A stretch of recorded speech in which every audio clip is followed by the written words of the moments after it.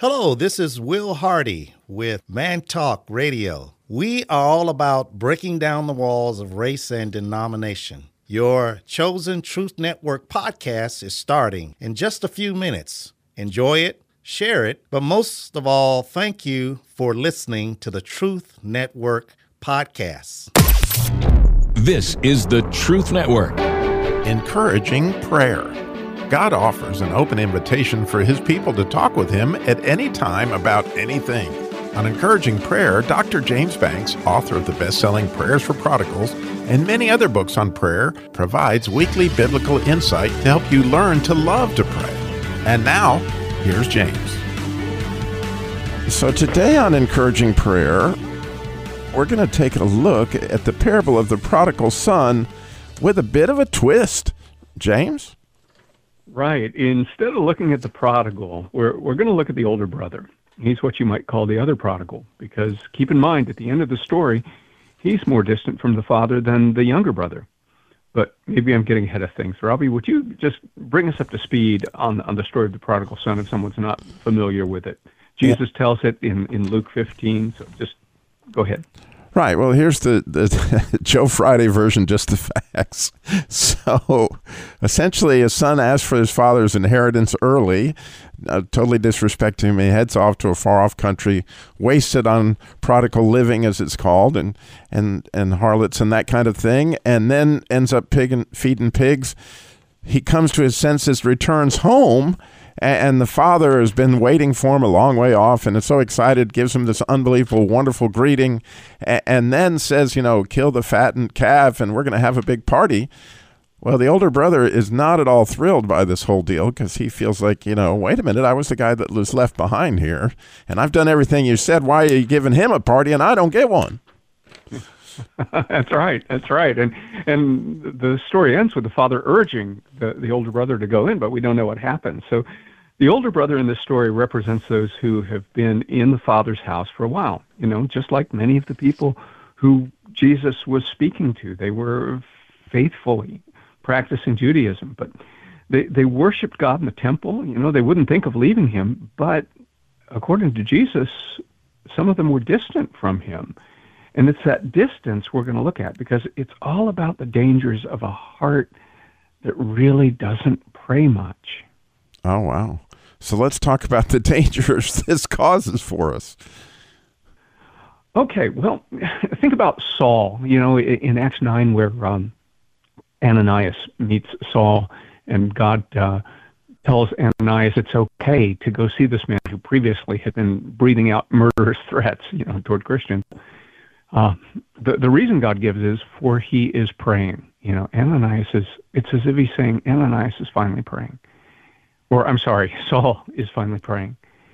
And the point of all that is that for the first time in his life, Saul's prayers are really sincere. It's like he's having a heart-to-heart with God.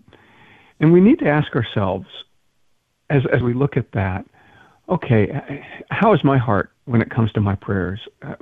Am I there? Am I in that place of running to my Father like the prodigal day after day? Because if not, there's a danger, and you see that danger in the older brother. He's the one who, he seems to be close, but he isn't really.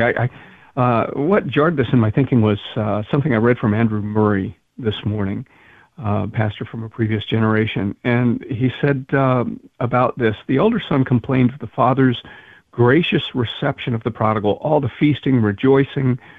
Well, he had never been given a young goat that he might make merry with his friends. The father, in the tenderness of his love, answers him, "Son, you were always in my house. You had only to ask, and you would have gotten all that you desired and required." And that just caught me. It's like, all you had to do was ask. and he doesn't, and because he doesn't, his heart is bitter. Wow. Wow, that's a very important detail, isn't it, right there? Yeah. Yeah. So if you want to go toward the dangers this causes for us, first of all, it causes us to have harder hearts. I mean, it makes us feel like, oh, it's all up to us. It's kind of like the woman who has a baby and says, look what I made.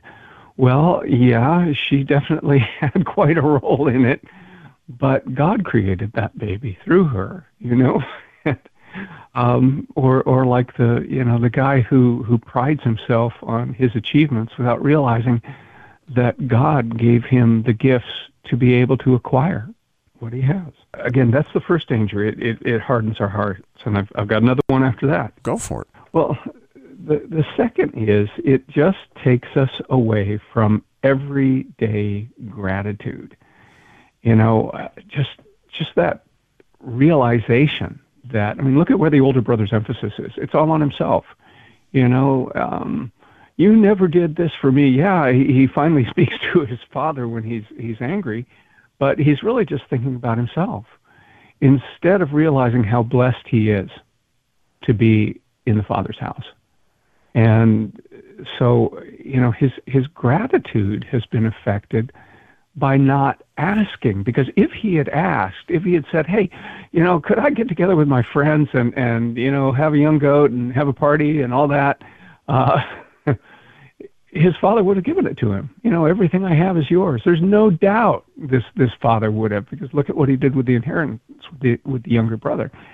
But because the older brother doesn't ask, again, he becomes ungrateful. Yeah, and I can't help but notice you were saying that. I thought of something I'd never thought of before, that he wasn't grateful that he had a younger brother. And I have one, and at some point in time, the father will be gone, and what you'll have is your younger brother. And, of course, my younger brother came to Christ over the last couple of years, and what a joy it has been, right? And to have a little brother that's a little brother. Yeah. It's, again, you see this direction that when we don't pray, when we don't thank God, that their lives can head in so quickly. And so here's a thought. This is from P.T. Forsyth, who was a Scottish philosopher and pastor. But listen to what he says. All energies, ambitions, and passions are but expressions of a standing urge in life.